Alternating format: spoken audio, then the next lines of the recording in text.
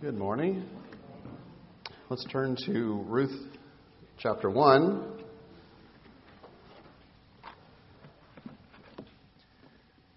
I love a narrative like this because I like to kind of enter into the story, kind of live it out in my mind at least. And I'd like for you to do that this morning with me. And I want you to think about the characters in this story of Ruth and which one of the characters best represents your life. Elimelech and his two sons, Naomi, Orpah, Ruth, or Boaz. Who best resembles your life? Let's see as we go through this morning. So as we begin our study in the book of Ruth, we learned that Elimelech and his two sons and Naomi, his wife, left the little town of Bethlehem, and they're heading towards the land of Moab. Why? Well, they were running from God. And God was disciplining Israel at the time because of her sin against Him. She had wandered from Him. The discipline was meant to bring her back to Himself, and they wanted nothing to do with it. And so they ran the other way. And I said last week, and I said again this morning, but the fact is that what they suffered in the far country was far worse than had they stayed put and suffered the discipline that God intended for them in the land of Israel. If they had suffered with the people of God. Elimelech probably died prematurely. Certainly his sons did. So I hope that as you look at the characters of the book of Ruth, that you're not Elimelech or one of the two sons. And so far everybody is upright. They're not killed over dead. So there's hope for you that that's not who you are. Running from the Lord and taken out prematurely. Well, last week we ended our story with three widows at the side of a road crying in each other's arms. Each woman had endured the tragedy of losing her own husband, and their hearts were broken. But it was interesting that it was at that very time that God intersected the lives of all three women at the same time. And Naomi heard that God had forgiven His people, or her people, the Jews back in Israel, and that He had restored to them crops, that He had restored to them, that He had taken away the famine, and that rain had come again, all under the direct hand of God and His provision for them. He caused rain to fall on the land. Food was in abundant supply. The crops were growing well. She heard about it all the way in the land of Moab. Not that far. It's only a couple days' journey. But she heard about it, and she remembered the goodness of God. And the goodness of God led her to repent and to turn from staying in Moab, and she was now on her way back to Bethlehem in Israel. And it was at this point that God intersected the lives of Naomi and her two daughters-in-law, Orpah and Ruth. And the day that God intersected their lives, transformed their lives, changed their lives forever. They were never the same again after this event. It impacted them for the rest of their lives. As a matter of fact, the choices of Ruth and Naomi impact us sitting here at Calvary Bible Chapel today. And so the decisions that we make in life are far-reaching, and they certainly were here. Decisions were made. So let's take a look at each one individually. For Naomi, it led to repentance. She turned back to the Lord. She was like the prodigal son in a far country who finally came to his senses. He had been stripped of everything that he had gone out with, and he was slopping for pigs, and he longed to eat their slop, and he came to his senses, and he said, I have sinned against heaven and in your sight. That's what he was going to say to his father. But here, Naomi had sinned, and she came to the end of herself. She was empty. And she was like the prodigal, saying, I have sinned against heaven, and turning back to the welcoming arms of her God and her father. So she had decided to return to the people of God. And her decision really restored her fellowship with God. That choice she made at this moment in time was her restoration back to God. And so I want to ask you, does Naomi represent your life today? Have you come to the end of yourself and you're fed up with your sin? You're fed up with your life living the way you have. And you say, Lord, I'm coming home. That's repentance. And that's what happened in her life. Does Naomi represent your life today? For Orpah, it led to rejecting the one true and living God and returning to her own people and her own gods. And you know, there are people who hear the gospel message. They hear of salvation in and through Jesus Christ, and they reject God when He intersects their life. Jesus said of the people of His day in Matthew 23:37 and 38, "O Jerusalem, Jerusalem, the one who kills the prophets and stones those who are sent to her, how often I wanted to gather your children together as a hen gathers her chicks under her wings, but you were not willing.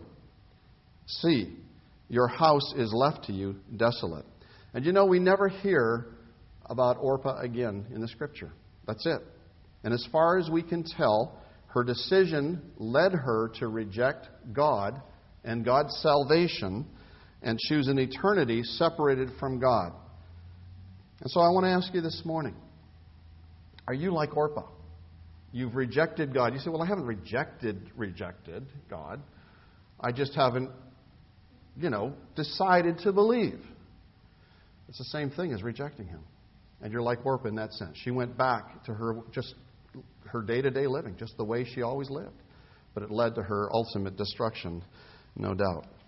And for Ruth, it led to her believing in the Lord and being saved. For she said to Naomi in Ruth 1, "But Ruth said, 'Entreat me not to leave you or to turn back from following after you. For wherever you go, I will go, and wherever you lodge, I will lodge. Your people shall be my people, and your God, my God. Where you die, I will die, and there will I be buried. The Lord do so to me and more also, if anything but death parts you and me.'"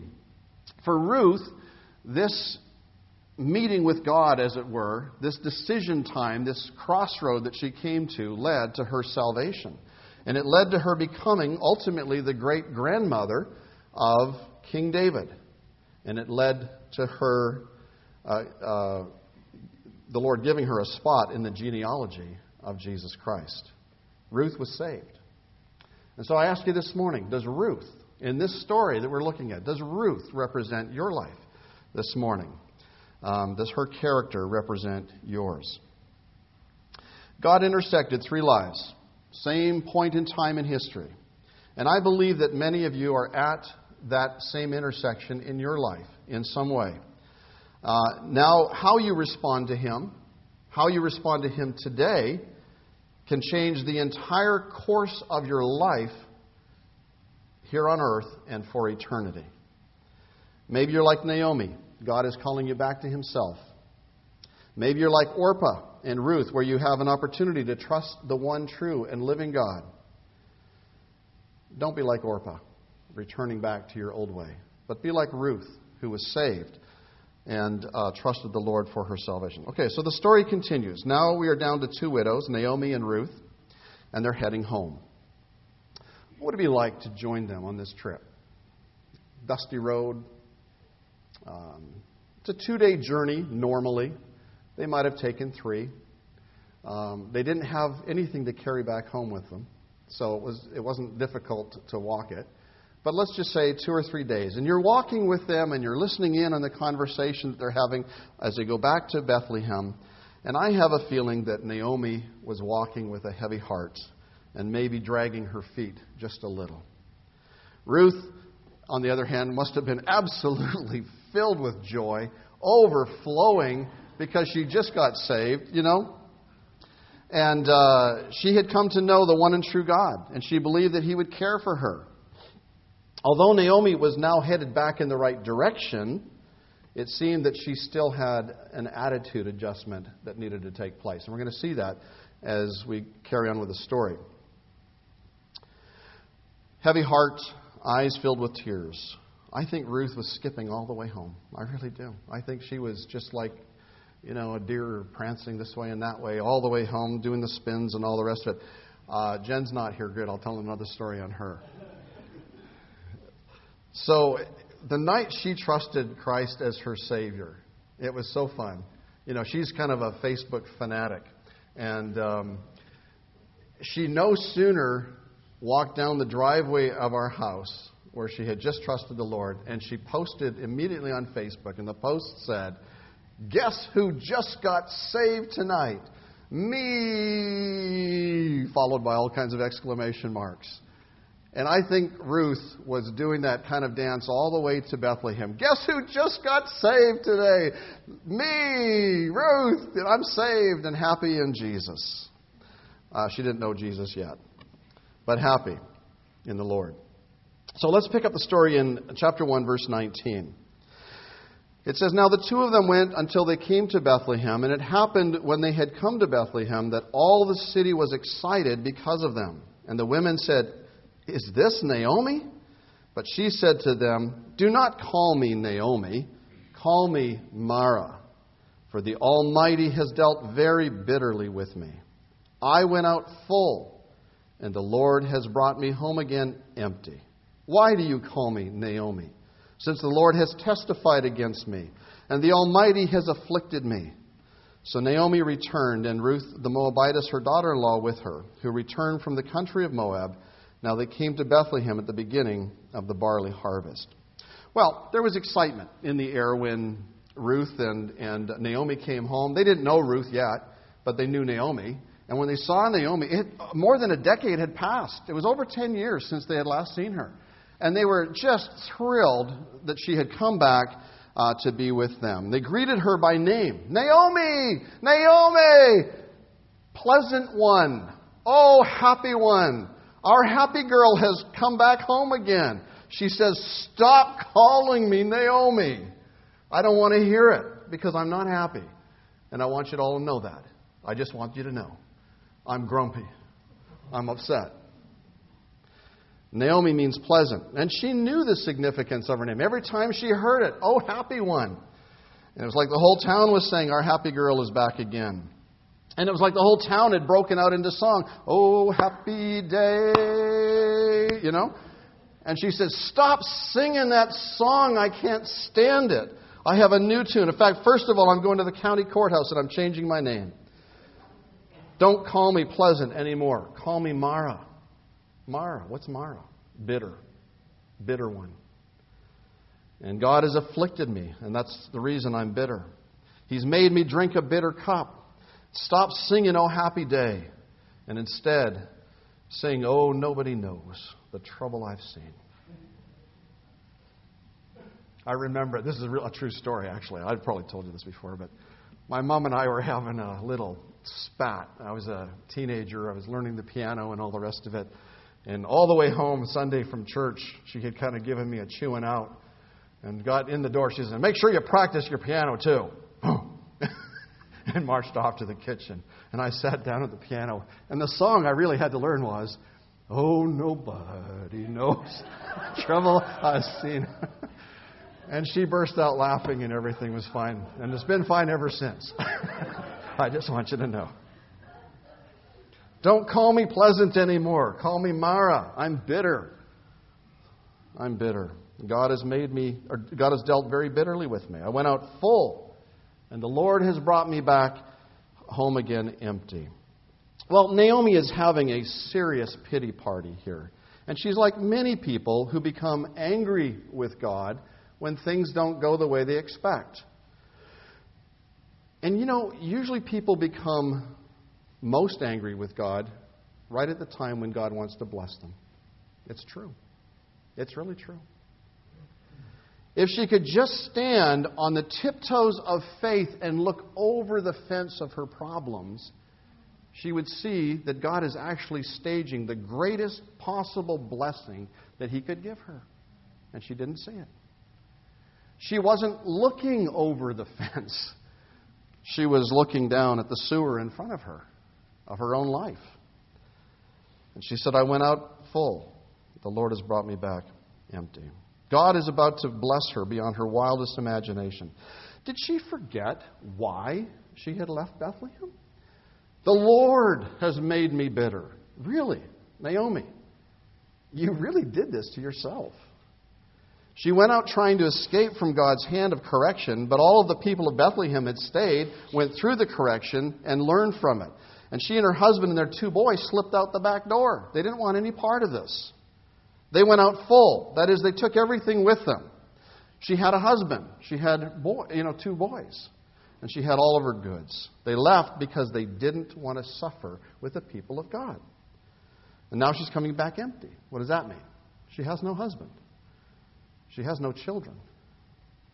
She has no money. She has nothing.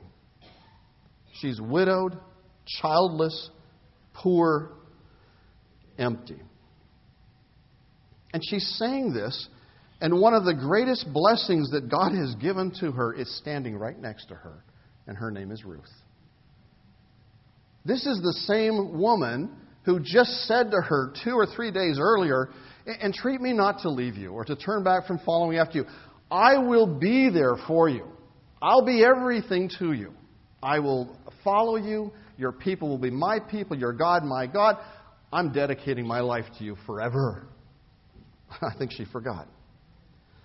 A faithful, jubilant daughter-in-law who had devoted herself to Naomi. Well, if the story ended at the end of chapter 1, it'd be kind of a miserable story. But when a person returns to the Lord, their fellowship is restored. And sometimes it takes a little while for them to have that attitude adjusted correctly. And so once again, she begins to enjoy the blessings from God. And God will actually take away the bitterness of her heart as we go through the rest of the story. Can I ask you a question? Is your heart bitter this morning? Why? Why? Why would it be bitter? God wants to bless you. And He's proven that to us over and over again. You say, well, life just isn't going the way I expect it to. I'm no longer happy. Don't call me happy. Call me pouty face. Just call me sour looks. I'm going to keep complaining against God because things aren't going the way I expected. Brothers and sisters, we need to get on the tiptoes of faith and look over the fence at the other side. Because God wants to bless you beyond your wildest dreams. Do you have faith to believe that? Or are you going to be like Naomi? Stand on the tiptoes of faith and you'll see the blessing of God. Verse 22 is a transition from her bitterness to the open and generous hand of God. The last verse says, now they came to Bethlehem at the beginning of barley harvest. What is harvest? Harvest is a time of abundance. Harvest is a time of blessing. We even celebrate it in this country. We call it Thanksgiving. Okay? It's a time of celebrating with thanks the abundance that God has given to us. That's when she came back. Not at Thanksgiving. This was actually probably March or April in Israel. Barley harvest, that's the time of barley harvest. And she wasn't coming back empty. She was coming back to a God who had provided for every need she had. It was already there for her, waiting for her to show up. She's coming back to a full harvest. She's coming back to a people who love her. She's coming back home where she belongs. So as we move into chapter 2, we are now introduced to a new character. His name is Boaz. So let's read about him. Ruth 2:1. There was a relative of Naomi's husband, a man of great wealth, of the family of Elimelech. His name was Boaz. So Ruth the Moabitess said to Naomi, please let me go to the field and glean heads of grain after him, in whose sight I may find favor. And she said to her, go, my daughter. Then she left and went and gleaned in the field after the reapers. And she happened to come to the part of the field belonging to Boaz, who was of the family of Elimelech. So I'm going to pause for a moment and explain what's going on here. There's a law in the Bible that God instructed the people of Israel to do. We'll call it the law of gleaning. And basically, let's take a look at it. Leviticus 19, 9 and 10. When you reap the harvest of your land, you shall not wholly reap the corners of your field, nor shall you gather the gleanings of your harvest. And you shall not glean your vineyard, nor shall nor shall you gather every grape of your vineyard. You shall leave them for the poor and the stranger. I am the Lord your God. So the Lord is instituting a practice in Israel. So if you own a farm and you have people go out to harvest your crops, they go out and they purposely miss the corners of the field. They purposely do that because God says that's reserved for the poor. That's reserved for the needy. Leave it alone. And as they gather up the stalks of grain and some of the heads fall off, they're to leave those behind as well. And they just keep walking along and gathering their stuff and so on. But it's even more than that. Suppose they gathered these stalks and they started piling them together in the field, which is common practice, and then they'd go out and they'd gather the whole stalk and take it back to have it threshed. But they forgot something in the field. Are they to go back and get it? No. They're to leave that too. So there's another passage, Leviticus 23:22. We won't read that one. It's the same as we just read. But Deuteronomy 24 says this, 24:19. When you reap your harvest in your field and forget a sheaf in the field, you shall not go back and get it. It shall be for the stranger, the fatherless, and the widow, that the Lord your God may bless you in all the work of your hands. When you beat your olive trees, you shall not go over the boughs again. It shall be for the stranger, the fatherless, and the widow. When you gather the grapes of your vineyard, you shall not glean it afterward. It shall be for the stranger, and the fatherless, and the widow. And you shall remember that you were a slave in the land of Egypt. Therefore, I command you to do this thing. You see, God is good, and God is kind, and He cares for the widow, the fatherless, and the stranger, the foreigners. Ruth was qualified on 2 counts. She was a stranger, she was a foreigner from Moab, and she was a widow. And so on both counts, she could go out there. She was doubly blessed in a sense. Naomi knew about the laws of gleaning, so she must have told Ruth. Ruth was a stranger to Israel. She wouldn't have known that law. That was not a law that was practiced by other countries. This was a law specific to Israel. And God had provided it for people who would have need. And so Ruth must have been told by Naomi about this, and so she asked to go out and glean after the reapers. Here is where we begin to see a change in Naomi, and it's encouraging to see this. The bitterness seems to have diminished as she realized that God has provided for her. The laws of gleaning are for her. She's a widow. And so when she left and she went out with her husband and her 2 sons, those laws never applied to her. She was full.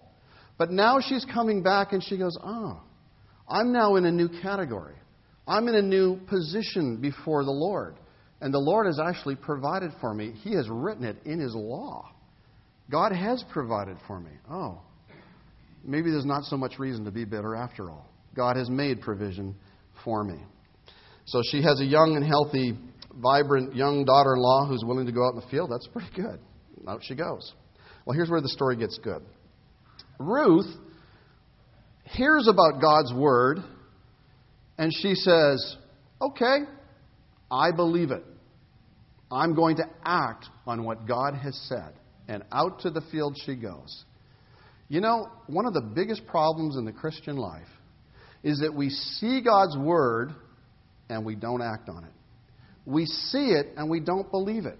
We see the promises of God that are meant for us and we say, oh, well, that must be for somebody else. Don't call me Pleasant anymore. Call me Mara. You know, we're like that. But it's so wonderful to have Ruth there. She's a new believer, and she's just so overflowing. God said that? It means me? I can go out there and get free food? Are you kidding? Let's do it. Boom, out she goes. Trust God to direct my steps today, your steps today. So in faith, that's what it is. It's faith. You take God at His word, you believe it, you act on it. That's faith. And she went out. Well, that was an exercise of her own free will, wasn't it? But God is also sovereign. And so God not only took her free will, allowed her to make a free choice, now He takes her and He directs her, because she's going down this road. You've got the town of Bethlehem. It's a little town, remember that from the song. right? A little town of Bethlehem. And she's walking out beyond the walls of Bethlehem, and she goes out to the harvest. Well, which field does she choose? Which one does she go to? There's a lot of fields out there. A lot of people own land and are harvesting that day. And out she goes. And so God directed her steps to the very field that He had in mind for her. Now, I don't know how many fields she passed by, and we don't know why she selected that particular field. But it's clear to me from the rest of the story that God was directing every step she took, every decision that she made. And in the end, we can say that God sovereignly superintended her choice, and yet she had her own free will when she made a decision. That's how it works, folks. Boaz was a near relative of Elimelech, and that's the field that she landed up on. The fact is critical, obviously, to the rest of the story, and we'll touch on that later. Now, let's take a look at this new character that's been introduced to us, Boaz. What kind of a man is Boaz?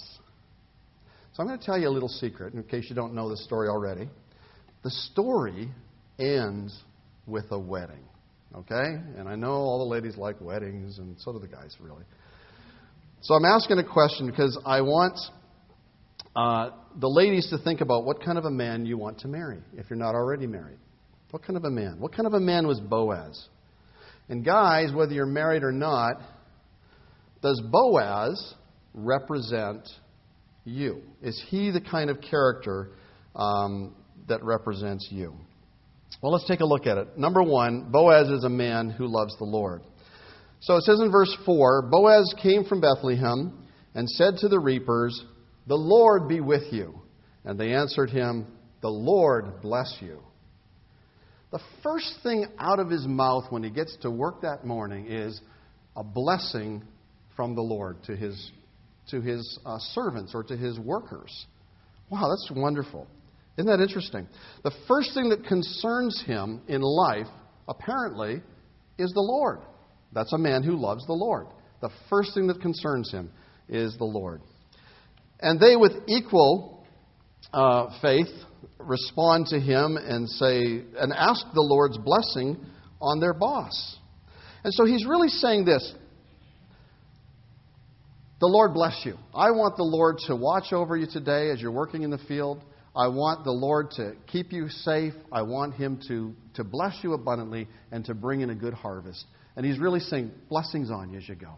And they said, you know what? Blessings on you too. You know, you're a good boss. You're the kind of guy we like working for. God's blessing on you.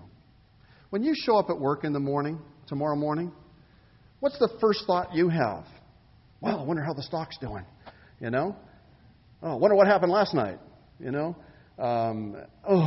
It's Monday. I got to start another week. You know? What's your attitude as you go to work? If you're the boss, are you there saying, hey, blessings on you, my crew. Blessings on you, my workers. Blessings on you. I'm going to cry out to God that He might bless you today. And if you're one of the workers, are you saying, hey, blessings on you, boss. May the Lord bless you this day. And I'm going to pray that the Lord will prosper you. I'm going to pray that the Lord will give you help. I'm going to pray that this company might do well. I mean, my livelihood's at stake too, obviously, if I'm a worker. But why not take away what's in it for you and pray for the blessing of others? That's what they did. It's great. I love it. You know, you want to solve union management issues? This is it right here. I want to bless you with the blessing of God. Okay, I want God's blessing on you too. Solved. Okay? No mediation. Nothing. It's just solved. In Numbers 6:24, there's a wonderful blessing. And it says this: the Lord bless you and keep you. The Lord make His face shine upon you and be gracious to you. The Lord lift up His countenance upon you and give you peace. May God's face shine upon you. Wonderful. Okay, so Boaz was a man who loved the Lord. Well, another thing we see in verse 5 and so on is Boaz is attentive. Boaz said to his servant who was in charge of the reapers, "Whose young woman is that?" Okay? As somebody said in one of his commentaries, he says, I can't write this out the right way, but it would sound something like this.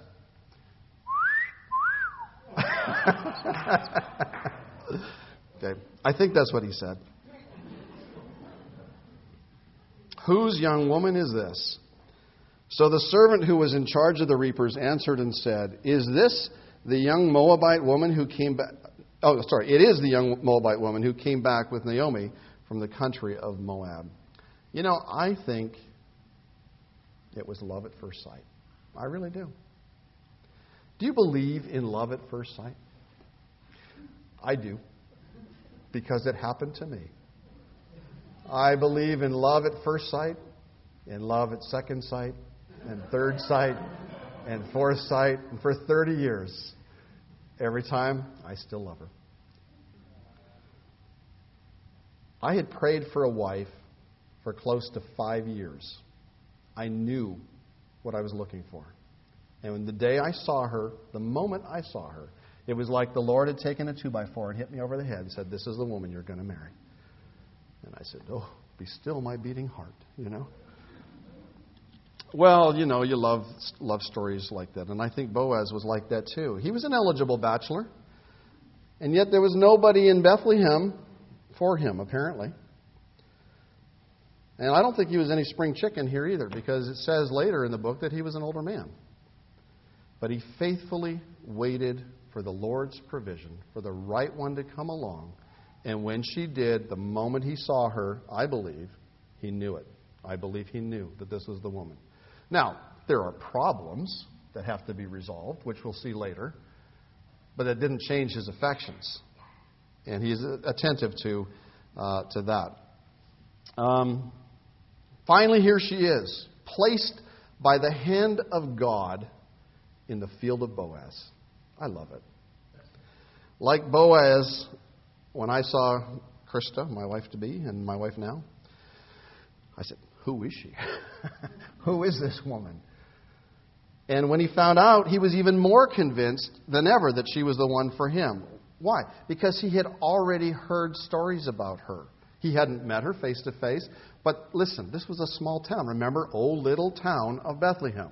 And in a little town, news spreads fast. And here was Naomi back home, and everybody's happy. But who's this kid with her? Who's this Moabite woman? Well, let me tell you about her. Now, while Naomi is grumbling and complaining, people are hearing about the wonderful thing that Ruth has done for her, helping her, been attentive to her, and has dedicated her life to her. And they're going, wow, this is some gal. This is some catch. And I believe with all my heart that all the women who had single daughters were saying, no, I mean who had single men, I should say, sons, were saying, this is a catch for my son. Were there Cupids in little? Yeah, I think so. Yeah, we know what you mean. I butchered that one. So what had he heard? Well, we're going to get to that in a minute. Some of you are waiting for your own Boaz. Some of you are waiting for your own Ruth. Be patient. The Lord knows what He's doing. Okay? Be patient, and He'll bring the right one for you. Third, Boaz is kind. Verse 7. And she said, please let me glean and gather after the reapers among the sheaves. And so she came and has continued from morning until now, though she rested a little in the house. Then Boaz said to Ruth, You will listen, my daughter, will you not? Do not go to glean in another field, nor go from here, but stay close by my young women. Let your eyes be on the field which they reap, and go after them. Have I not commanded the young men not to touch you? And when you are thirsty, go to the vessels and drink from what the young men have drawn. Boaz learned that Ruth sought permission to go into the fields and glean after the reapers. Now Boaz turns from his workers, and he speaks face to face with Ruth, and he speaks gently to her like a father to his own daughter. He invites her to continue to glean in his field. He says, don't go to any other field. Stay right here. We'll take care of you in this field. He protects her by encouraging her to work side by side with his women, his servant women that are already working the field, who know what they're doing. You work side by side with them. That way you'll benefit from their experience. And then he set boundaries for Ruth. And he said to the young men, you don't touch her. Don't you lay a hand on this woman. Don't even look sideways at her, okay? She's mine. And he didn't say that, but that's why I think he had a little affection for her, okay? Stay away from her. And then he provides for her physical needs. He says the men will draw water, and you feel free to drink whatever water they draw, okay? You take care. I'll take care of you. You know, I can't help but think about how the Lord cares for us, like Boaz cared for her. When we come to know Him, He speaks kindly to us. The harshness of the law is gone. We come to know Him, and just as the prodigal's father put a robe on his son, and put a ring on his finger, and put sandals on his feet, and caused the feast to be, the tables to be laden with a feast for his son, so the Lord is like that to us. When we come to Him, He is abundantly gracious to us. It says in the Scripture that He put a robe of righteousness on us. He shod our feet with the good news of the gospel. And there will be a feast spread for us, a table spread for us. The Lord is gracious. The Lord is kind. The Lord is generous to us. And the Lord encourages us to work in His field and no other. Actually, the world has nothing to offer us. You can go out into the world and glean all you want. You're going to come back with dust. But you go into the Lord's field, and He promises us blessings, some 30-fold, 60-fold, 100-fold. I mean, that's like 10,000% blessing. Okay, it's beyond our wildest dreams. And He encourages us to work side by side with older men and older women. It says that in the Scripture. Older women teach younger women. He said to Timothy, seek faithful men that you can teach. And so we are to work alongside of those who are more experienced. That's God's way of protecting us and caring for us and providing for our spiritual needs. And then He sets boundaries around us and hedges us in and protects us from the evil one. He provides not only for our physical needs, for food and shelter, but He provides for all of our spiritual needs beside. And He causes us to lie down in green pastures and by still waters. Jesus said in Matthew 11:28, "Come to me, all you who labor and are heavy laden, and I will give you rest. Take my yoke upon you and learn from me, for I am gentle and lowly in heart, and you will find rest for your souls. For my yoke is easy and my burden is light." I think Boaz was like the Lord. And I think he was really providing for Ruth this easy yoke, this light burden, that she might benefit from all of the things that he has. Number 4, Boaz demonstrates grace. So she fell on her face, verse 10, bowed down to the ground and said to him, "Why have I found favor in your eyes, that you should take notice of me, since I'm a foreigner?" And Boaz answered and said to her, "It has been fully reported to me all that you have done for your mother-in-law since the death of your husband, and how you have left your father and your mother and the land of your birth, and have come to a people whom you did not know before. The Lord repay your work, and a full reward be given you by the Lord God of Israel, under whose wings you have come for refuge." The grace of Boaz causes Ruth to gasp in amazement. Why would I find favor? Why would I find grace in your eyes?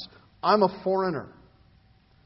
And I think Boaz must have learned some very deep lessons about grace, probably from his parents. For you see, his father was Salmon. And you go, oh, his father was Salmon. Who's Salmon? Somebody you've probably never heard of. But I think you know his wife. Do you know who his wife was? His wife was Rahab. Rahab the harlot.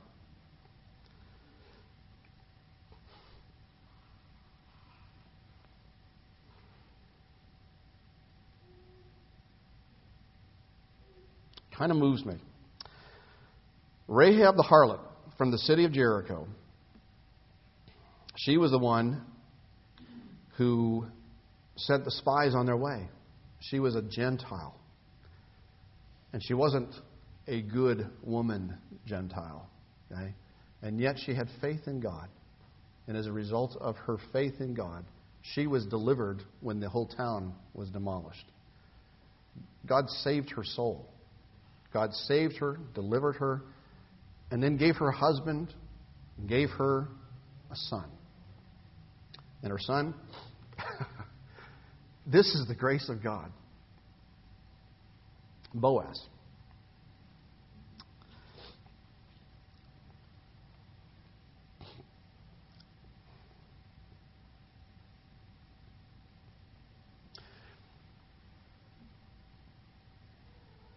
Sorry, it just makes me, it just causes me to well up with tears. When I think of the kinds of conversations they must have had around the dinner table.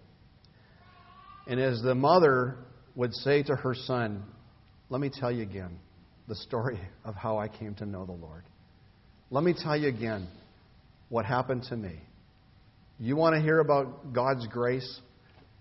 I'm living proof of it. And let me tell you, I am too. When I think of what the Lord has done for me, wow. The grace of God. And so, Boaz knew something about grace. He had been taught it from his youth. And he knew how to demonstrate grace too. And here's this foreign woman, this Gentile, just like his mother.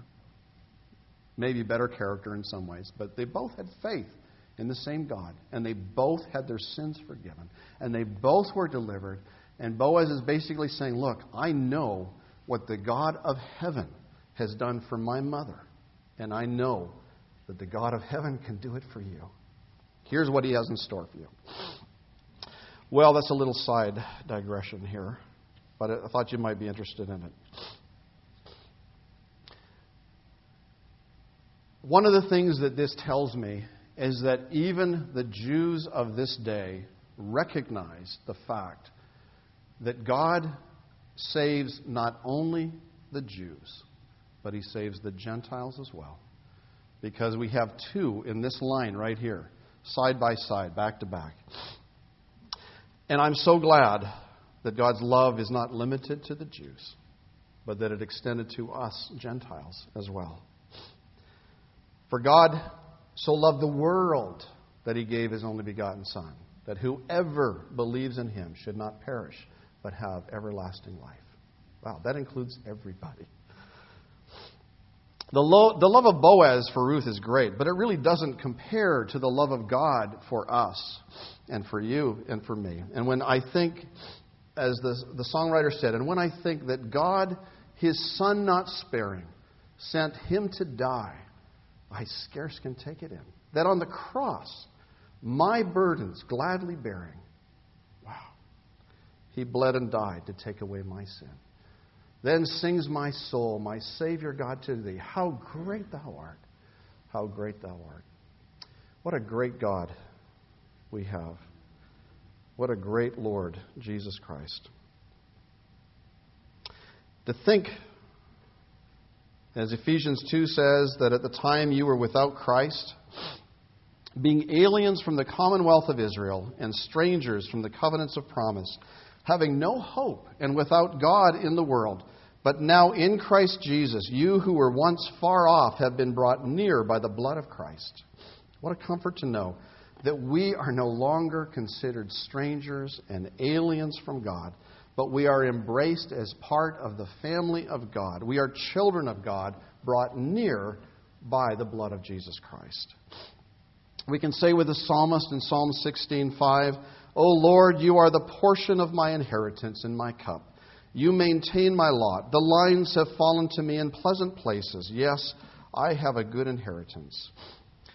Well, Boaz was a man of grace. Are you a man of grace? A woman of grace? Number 5, Boaz loves Ruth. And believers, you are loved by our greater Boaz, the Lord Jesus Christ. I love the boldness of Ruth in verse 13. Barely out of his mouth does he say, look, I heard what you've done. I've heard what you've done. I'm going to bless you. May the Lord bless you. And in Ruth 2:13 it says, then she said, let me find favor in your sight, my Lord, for you have comforted me and have spoken kindly to your maidservant, though I am not like one of your maidservants. Child of God, we have boldness and access with confidence through faith in Him. The Bible says in Hebrews 10, therefore, brethren, having boldness to enter the holiest by the blood of Jesus, let us draw near with a true heart in full assurance of faith. Boaz loves Ruth, but how much more the Lord loves you. The Lord loves me. Don't be afraid to ask great things from God. He is waiting there to bless you. He wants to bless you. And it's so wonderful to me that in verse 12, he's basically saying, look, I'm going to bless you. And she comes forth in verse 13 with great boldness and says, then bless me. I want your blessing. Let me find favor in your sight. When you come to the Lord, are you asking for His favor? I hope you are. Lord, please show me your favor again today.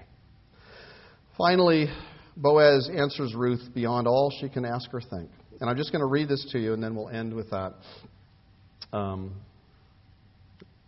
Verse 14. Now Boaz said to her at mealtime, come here, eat of the bread, and dip your piece of bread in the vinegar. And so she sat beside the reapers, and he passed parched grain to her, and she ate and was satisfied and kept some back.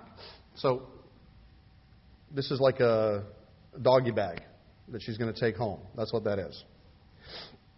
And when she arose up to glean, Boaz commanded his young men, saying, let her glean even among the sheaves, and do not reproach her.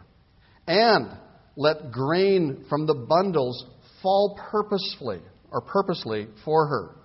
Leave it that she may glean, and do not rebuke her. So she gleaned in the field until evening and beat out what she had gleaned, and it was about an ephah of barley. I think, and I may be wrong on this, but I think that is about 30 pounds, something like that, which is a lot. Then she took it up and went into the city, and her mother-in-law saw what she had gleaned, and so she brought out and gave to her what she had kept back after she was satisfied. That's that doggy bag I was talking about. She didn't eat the whole thing, which she could have, but she saved some for her mother-in-law, and she brought it home as a treat for her. Parched grain was already prepared. It had already been cooked. It was already, I think, baked is what it is. And her mother-in-law said to her, where have you gleaned today? And where did you work? Blessed be the one who took notice of you. So she told her mother-in-law with whom she had worked and said, the man's name with whom I work today is Boaz. Then Naomi said to her daughter-in-law, blessed be he of the Lord who has not forsaken his kindness to the living and the dead. And Naomi said to her, the man is a relation of ours, one of our close relatives. And you can just see the wheels turning in her head right now. And we're going to see why next week. But this change that's taking place in Naomi right here is really a change where she is beginning to see personally the blessing of God in her life, and that she can go back to being called Naomi all over again, the pleasant one. Okay? Ruth the Moabitess said, he also said to me, you shall stay close by my young men until they have finished all my harvest. And Naomi said to Ruth, her daughter-in-law, it is good, my daughter, that you go out with his young women, and that people do not meet you in any other field. So she stayed close by the young women of Boaz to glean until the end of the barley harvest and wheat harvest, and she dwelt with her mother-in-law. The end of the barley harvest would be March or April. The end of the wheat harvest would be June or July. So she's there for months. So what we have in that last verse, we're kind of skipping through about a 2 or 3 month, 4-month period, 5-month period, something like that. If Boaz wanted to bless Ruth to such an extent, how much do you think the Lord wants to bless you? The Bible tells us, now to him who is able to do exceedingly abundantly beyond all we can ask or think, according to the power that works in us. That's how much He wants to bless you. Let's pray. Lord, what a wonderful story, this story of Ruth. Lord, there's so much in it. We've skipped over so much, and yet we see, Lord, that Boaz, in a small way, represents what you're like towards us. Lord, you have blessed us by saving us, and you blessed us by giving to us and providing for us and keeping us safe, keeping us from harm, keeping us from danger, and just piling up your blessings one after the other. Lord, how often we take them and we just don't say thanks. And we want to say thanks this morning. Thank you, Lord, for all you've done for us. Thank you for being such a good and generous and kind God. Thank you so much for your loving kindness. And we pray this in Jesus' name. Amen.